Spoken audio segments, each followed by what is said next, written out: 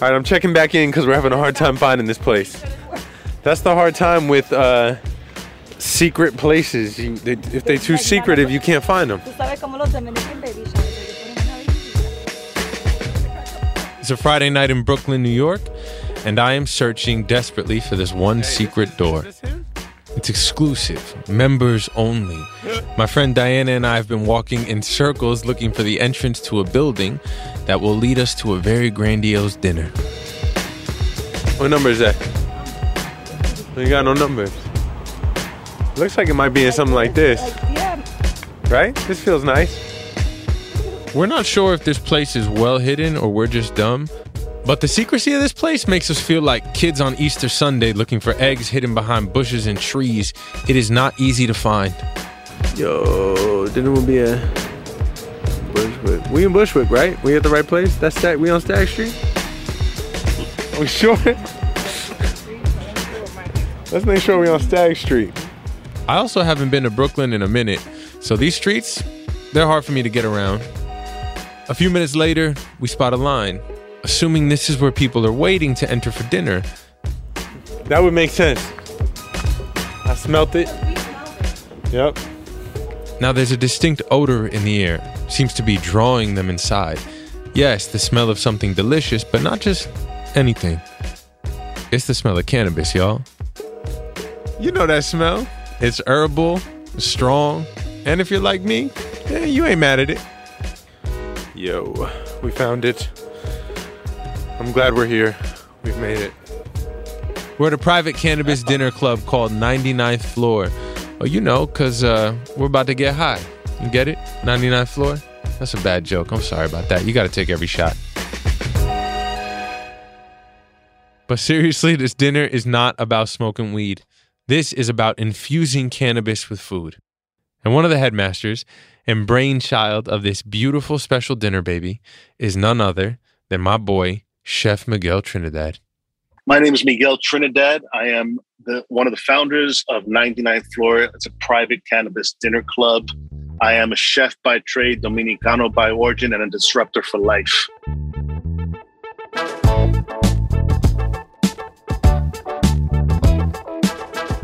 Today we're going to talk about the art of cooking with weed, how Chef Miguel got started in this industry, and how he is using these dinners to destigmatize the stereotype of cannabis, especially for brown folks.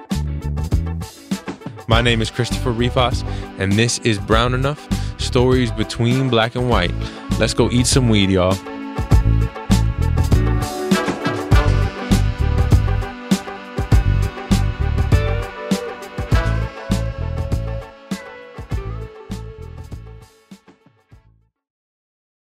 Cheers to a great day and this ice-cold Corona.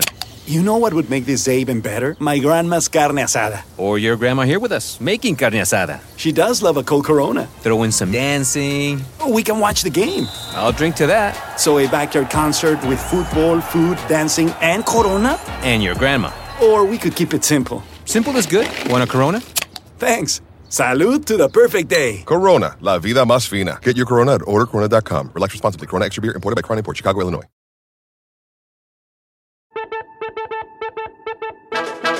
I first met the maestro, Chef Miguel Trinidad, when he was running a restaurant called Jeepney in New York. Oof, this was some of the most delicious Filipino food I'd ever had. It was there where I first tried balut, this really tasty fertilized duck egg.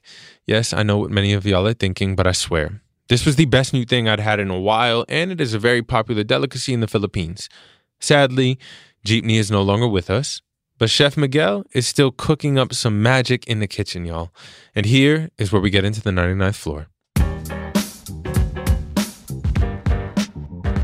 The origins of 99th Floor began around 2015, when Chef Miguel met his business partners. One of their first dinners was held in a warehouse someplace out in LA. These dinners are invite only, but luckily for me, I am on the guest list tonight and ready to enjoy a 5-course gourmet dinner. Before heading in, I had to stop a few people who were coming out to ask them what they had just experienced. And not much to my surprise, most of them were carrying huge smiles on their faces. How did you find out about this? I have a coworker that knows Doug, the part owner, so that's why I'm here. For my friend's birthday, too. Hey, happy birthday. What's your name? Can you stand here because of the wind? What's your name? Nicole. Hi, Nicole. What did you just experience? I just went to the 99th floor with my bestie. She's really high. Was it good? It was good. It was good. Do you feel good? I do. What are y'all doing now? We're gonna walk to Linda Street and we're gonna get a burrata pie and some sorbet with Bro, I cannot eat a burrata olive oil. Olive oil and salt. What is this going on? FYI, this is a 5-course gourmet dinner that also includes dessert. So I'm pretty sure the munchies have just kicked in for them and they are heading towards another dessert spot outside of the 99th floor. Yeah. Well, enjoy. Anything else we should know about the dinner we're walking into? Dessert. And don't be nervous. Okay. It is so safe. Good. Like, you feel so held. It's amazing. Now it was my turn to head in, and oof, what can I say? This is one of the best experiences I have ever had involving cannabis. Nothing like my college years. So I had to call up Chef Miguel to talk about this fine dining. No one left your dinner. You know, I saw the attendees before my session, not just giggling. Like, all that I noticed happened was that we all came in, and then by the end, everybody is just louder, smiling more, laughing more, having more fun, enjoying the music more.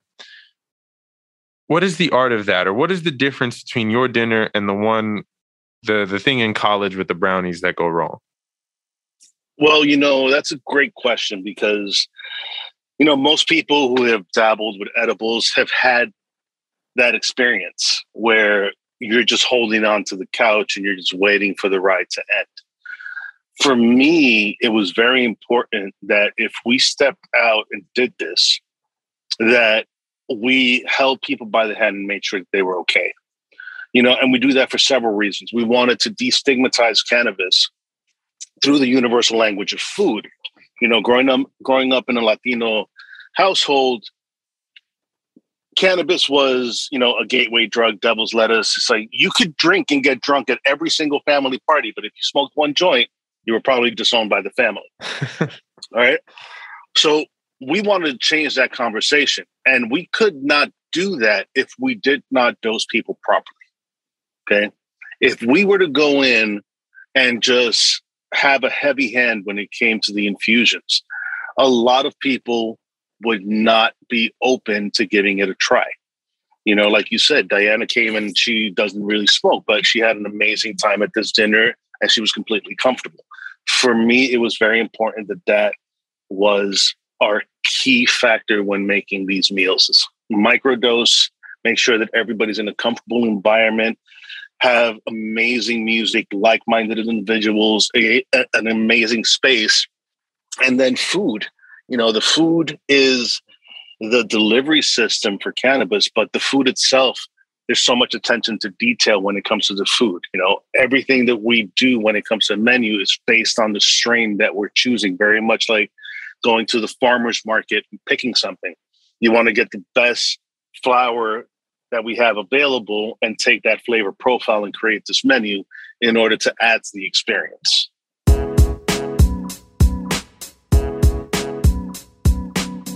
That night, there were about 20 guests. Everyone seated next to each other like a nice Passover dinner.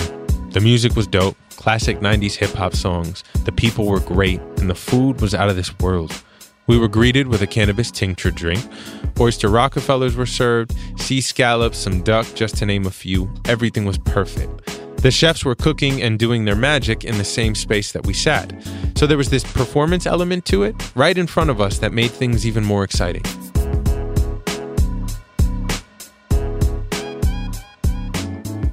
So not anyone can attend 99th floor. Why are these dinners so exclusive?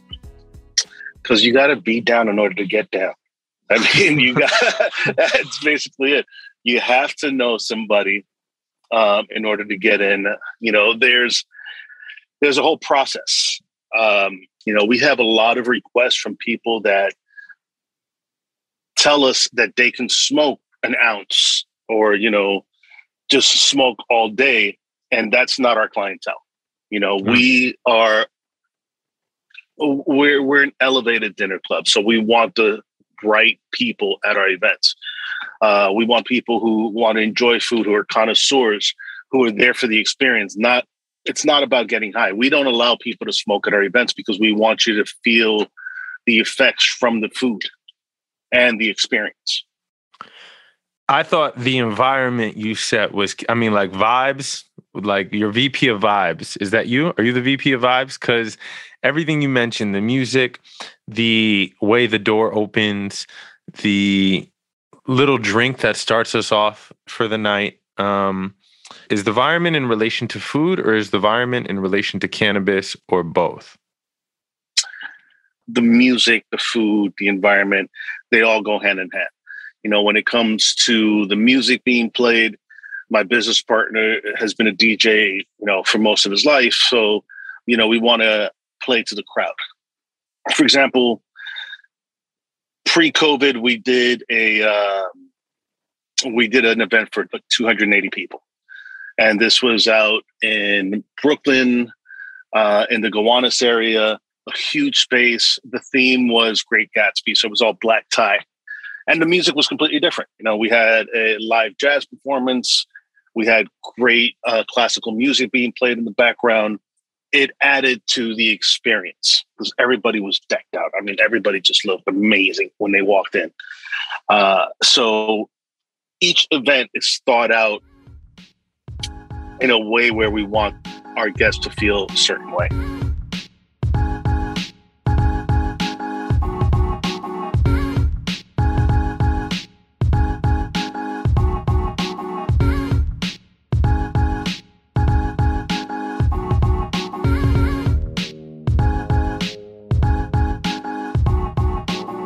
Can you give me an example of some of your favorite dishes you've made? There's so many to choose from. I would say, all right, for the last dinner, the raviolo was probably one of the best. Oh my God, it was so amazing. I've had, some family came down from Connecticut, my lady's family, and we were up there this past weekend for a wedding. The whole family wants to come down. And it's great because it's a large Italian family. Very few of them consume cannabis, but after hearing about this meal, now everybody wants to come down. So this is the goal, is to destigmatize that those negative thoughts about cannabis and food. The raviolo is fantastic. Lamb chops are always a hit. There's a dish that I do with aged sliced ribeye and Szechuan noodles. That's one of the absolute favorites. And then you go comfort. I do a beef consomme with spätzle, which, I mean, I could taste it right now as I'm talking about it. There's so many. The thing that blew me away was that Oysters Rockefeller. That thing was killer.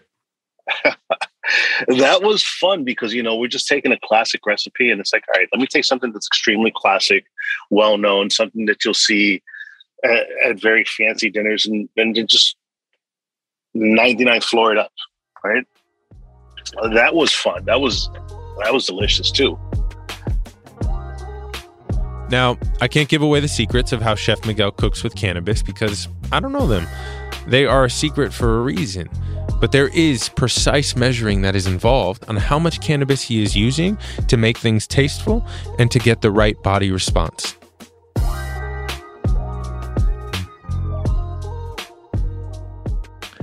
So what does microdose actually mean? Like, how do you measure how much cannabis goes into each dish? Like, where do you begin in this idea of microdosing? Well, when I think about microdosing, it's like I think about a number that's comfortable for people, right? 25 milligrams is a comfortable number when you're eating 5 courses. It's not like you're eating a gummy that's 25 milligrams. Each course is about 5 milligrams. And the components of each course kind of provide that delivery system and absorption rate. So if I'm doing something extremely light, like a summer salad, greens with a vinaigrette using a non-saturated fat, it's going to absorb into your system a whole lot quicker than if I'm using an animal fat. Hmm. So I can slow down the process by providing some heavy starches or some carbs that'll slow things down, or I can speed it up and go lighter with a vinaigrette, a soup, ceviche. So starch makes it slower to get into our body? Well, think about it. It's like your body's going to break down carbs a lot slower than it's going to break down vegetables. Yep. So the absorption rate is different. So if I'm making a pasta dish, I make sure to infuse the dough that I'm making the pasta from. So as your body's breaking it down, it takes a little longer than if I was doing a ceviche where it's like, I'm infusing the leche de tigre and, you're drinking that and it's just shooting right into your bloodstream. Which ties into my next question. Can the cannabis be put into anything, any substance, any form? Yes. Yes, and yes. What flavor, spicy, savory, acidic, go best with cannabis? Depends on the strain. So if you're using something like a sour chem is earthy, right? It goes great with chocolate. I was making a chocolate ice cream and I dropped some sour chem into it and it gives off some cinnamon notes. So it tastes like a Mexican hot chocolate, right? So when you get that aroma, that was a happy mistake. I'm like, well, if it's giving me this Mexican hot chocolate vibe, adding a little bit of cayenne pepper and then a sweet sour note like cherries was the birth of our 4 C's ice cream, which is cannabis, cayenne, cherry, and chocolate.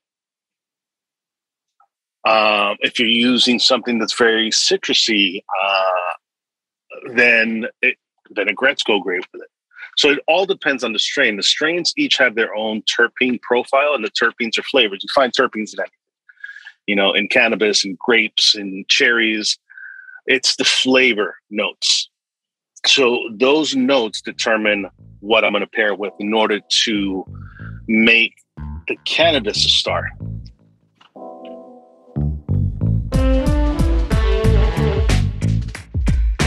All right, we're going to take a quick break, and when we come back, Miguel is going to tell us his journey of becoming a chef and what his Dominican mama thinks about cooking with cannabis. Stay with us, y'all.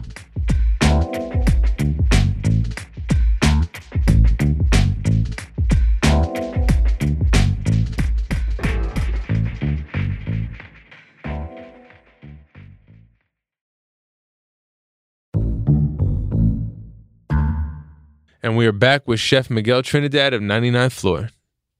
Can you tell me about your journey of becoming a chef? And did you go to culinary school? First, I also want to say, I went to a conservatory, right? We had all the arts at my college, right? You had your theater, your dance, your music school, your animation. And I always felt like the one art that was missing was culinary, was cooking. Like, cooking is definitely an art. And I think we as a culture recognize that with all our top chefs and shows and documentaries. And we are obsessed with, the ins and outs of food, this art form. So what was your journey into entering the art form? My journey into entering the art of food was, I've been in the restaurant industry since I was 17. Worked every aspect from delivery boy to counter person, a server, bartender, manager, done it all. I've always had this attraction to food and different types of food and different ethnicities. So being involved in the service industry, I started catering. Catering was going really well. I decided to open up my own catering business. That started taking off and doing really well. Then 9/11 hit and 75% of my business was gone. So fast forward to 2005, I just happened to be sitting in front of a TV and I'm looking at this commercial for ICE, the Institute of Culinary Education. And I said, you know what? I should go ahead and do this. And my girlfriend at the time said, well, don't talk shit. Just go ahead and do it. And literally the next day I got up, I went down to ICE and I enrolled. I did the work study program. So I was working for the school in order to pay for my tuition. And that put me on a different level because I enjoyed cooking. I already knew how to cook, but I didn't understand techniques. And I was able to work with chefs from around the globe that would come down to visit and showcase what they knew. I had access to a pantry that was full of ingredients that I had never seen in my life. So I got to taste these ingredients and work with them. So when it came time to actually take the course, my knowledge of technique and ingredients was way ahead of everybody else.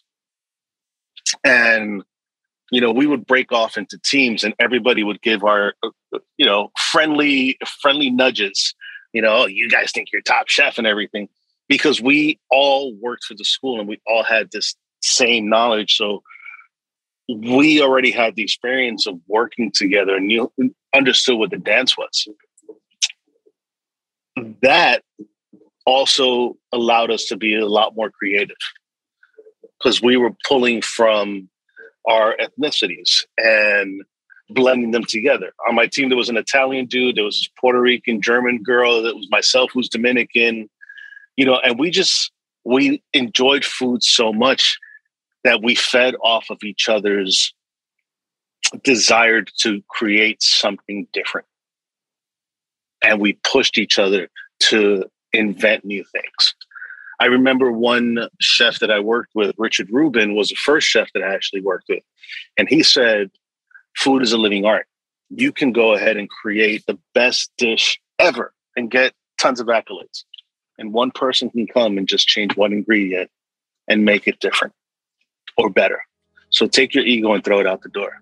So there was no ego when it came to cooking. It was just about creating and having that love for the art.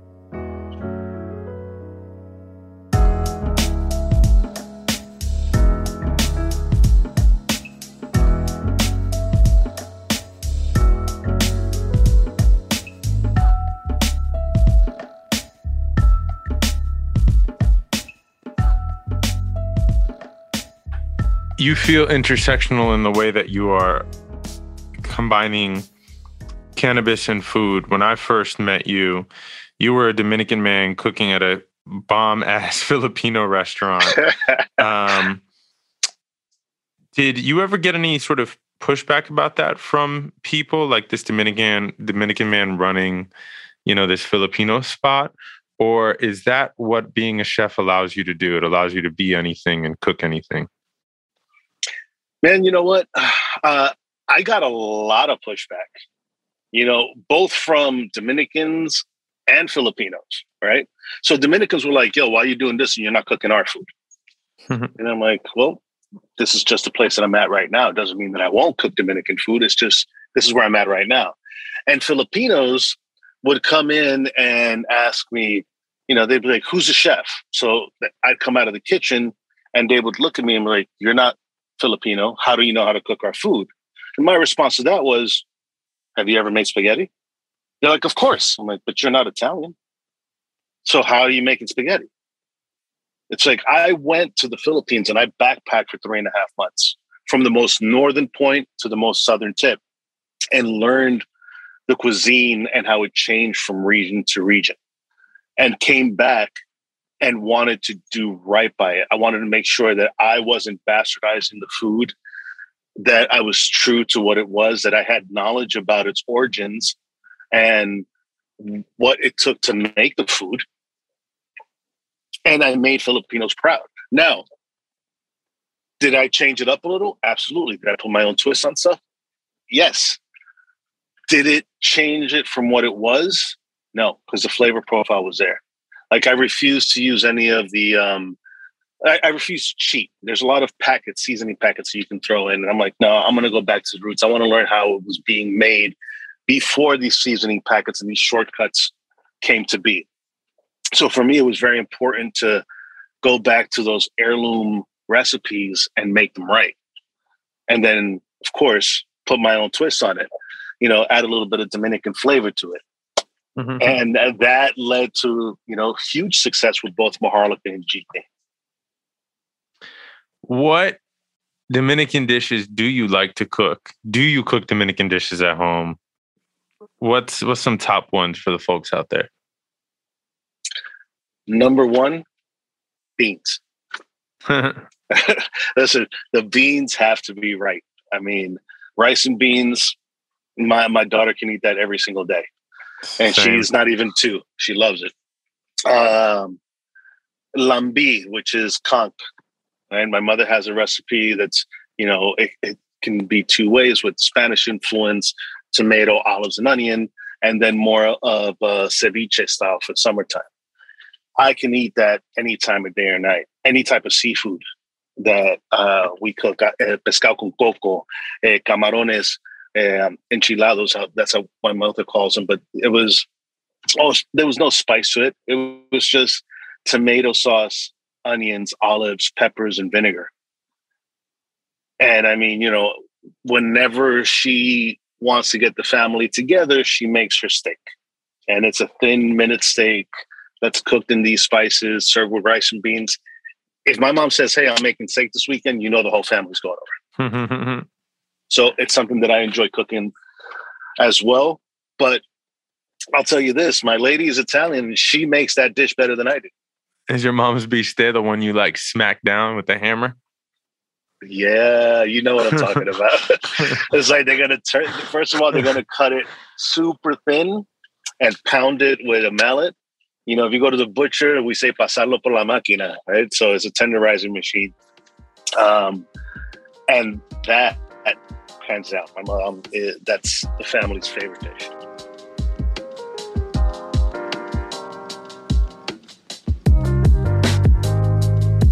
When Miguel was first introduced to cannabis, like many of us, it was all about getting high. But as he got older and learned about the medicinal benefits of marijuana, his mind started to change about it. However, someone who has not changed their thoughts about it is his Dominican mama.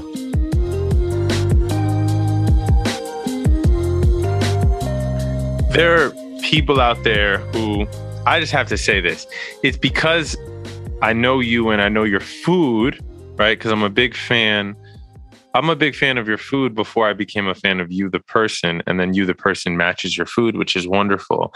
That like never before meeting you would I ever go to one of these dinners because of my college experiences, you know, like truly. Because I have one where I really remember just like 2 days of like, this is never again, like never again am I just pouring a bunch of like oil and stuff. So there are people out there who have this experience, like you said. There are people who think it's a gateway drug. There's your own history of Latino stigmatizing of cannabis. You've told this story about your Dominican mother in interviews. I'd love to sort of revisit that. Like, what'd she say or think when you told her you were working with cannabis? Have you told her what's her experience with cannabis? Yeah. My mother's reaction when I told her is like, Mom, listen, it's going to come out. It's like, I'm cooking with cannabis. Okay. I'm like, marijuana, mommy. I'm cooking with marijuana. Ay, mijo, you're going to end up in jail. You're going to end up in jail. That's it. I know. Tú vas a ser que va a estar preso. I'm like, Mom, it's okay. I'm not going to jail for this. You know, it's like I'm using it in a very responsible way. I'm trying to educate people on how to consume it. I'm pairing it with food.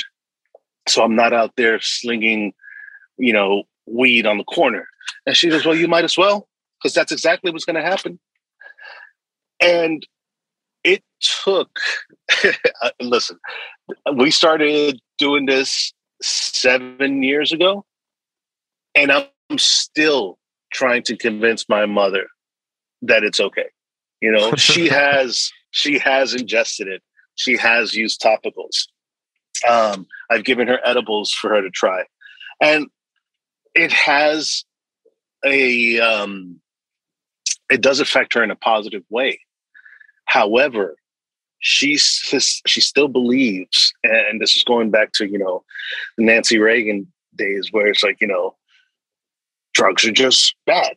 It's like she's been brainwashed that it is horrible. That cannabis is just terrible, and you're going to end up in jail. You know, she has taken edibles that I've given her for sleep and for pain. And then when she knows she has a doctor's appointment, she's like, oh, I don't want to touch it because they're going to find it in my bloodstream and I'm going to go to jail. I'm like, nobody's putting a 70-year-old woman in for taking some cannabis to go to sleep. So I'm still trying to convince her. And I know what it's going to take. It's going to take for a doctor to say, here, you should use this, for her to actually believe that it's good. Which is the case with so many Latinos. You're going to have to hire someone to dress like a doctor, like give them some scrubs. I'm just going to have to get my degree, my PhD, and be like, see?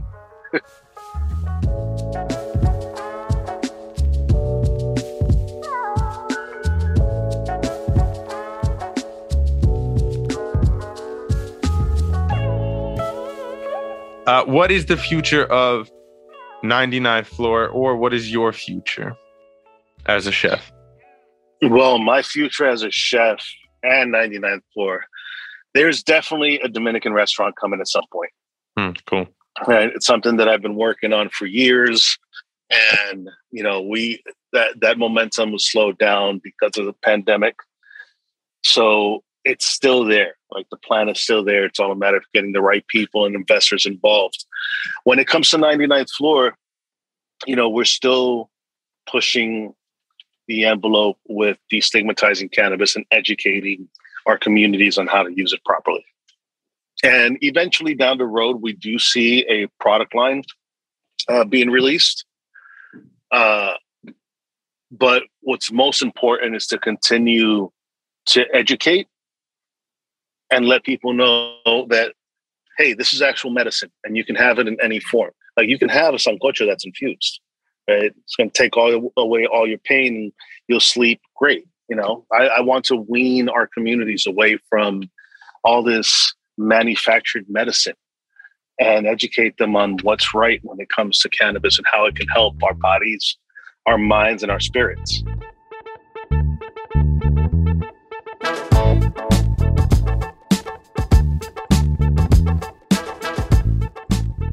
Thank you so much, Miguel, for inviting me to your dinner. I had an incredible time, and a special shout out and thank you to the rest of the incredible staff at 99th Floor. Y'all are amazing. Everyone, go to a 99th Floor dinner. And please, Miguel, make it down to LA. Bring that Dominican food here. I am in need of a spot to eat at. Some delicious, authentic Dominican food. Thank you, brother. Thank you, everyone listening. Peace and love. Brown Enough is a production of Stitcher Studios. It's created and hosted by me, Christopher Rivas, and I'm also an executive producer. Our team includes producer Manolo Morales, technical director Casey Holford, production assistant Gabriella Gladney, and executive producer Camille Stanley. Original music by Casey Holford. Special thanks to Abby Aguilar. Workhouse Media is a contributing producer to this podcast. Carlos E. Hernandez of Ikigai Management is also an executive producer of Brown Enough. Don't forget to subscribe or follow Brown Enough so you never miss an episode. Thanks. Peace and love.